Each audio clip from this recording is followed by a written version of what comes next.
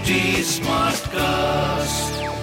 You're listening to a Hindustan Times production brought to you by HT Smartcast. Hello, these are the top news for the day. The seat of Delhi's civic body is on Tuesday likely to be the stage of another chaotic attempt to elect a mayor. The AAP will look to elect its mayoral candidate Shelly Oberoi and deputy contender Ali Mohammad Iqbal.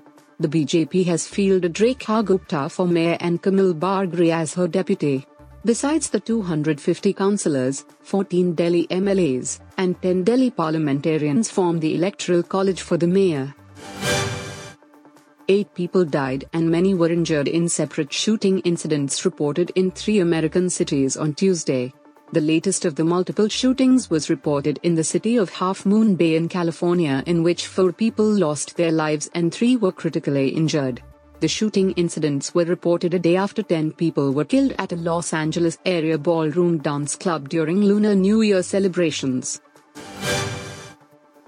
Google CEO Sundar Pichai said the large-scale job cuts were made to avoid much worse issues. During an internal meeting, Pichai reportedly told staff that he had consulted with the company's founders and board in making the decision for 6% cuts.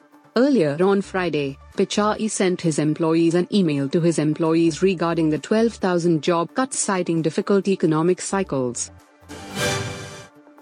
The International Cricket Council named the T20 International Team of the Year for both men's and women's cricket. Former India captain Virat Kohli, world number 1 T20 batter Surya Kumar Yadav and star all-rounder Hardik Pandya were included in the men's team of the year. Smriti Mandhana and 3 other Indian cricketers were picked for the women's side. Alleged conman Sukesh Chandrasekhar has claimed that he paid money to actor-dancer Noura Fatihi for a house in Morocco. This came after Noura alleged Sukesh Chandrasekhar promised her a big house and luxurious lifestyle on the condition of being his girlfriend. She recently recorded her statement in connection with her alleged involvement in 215 crore rupees extortion case.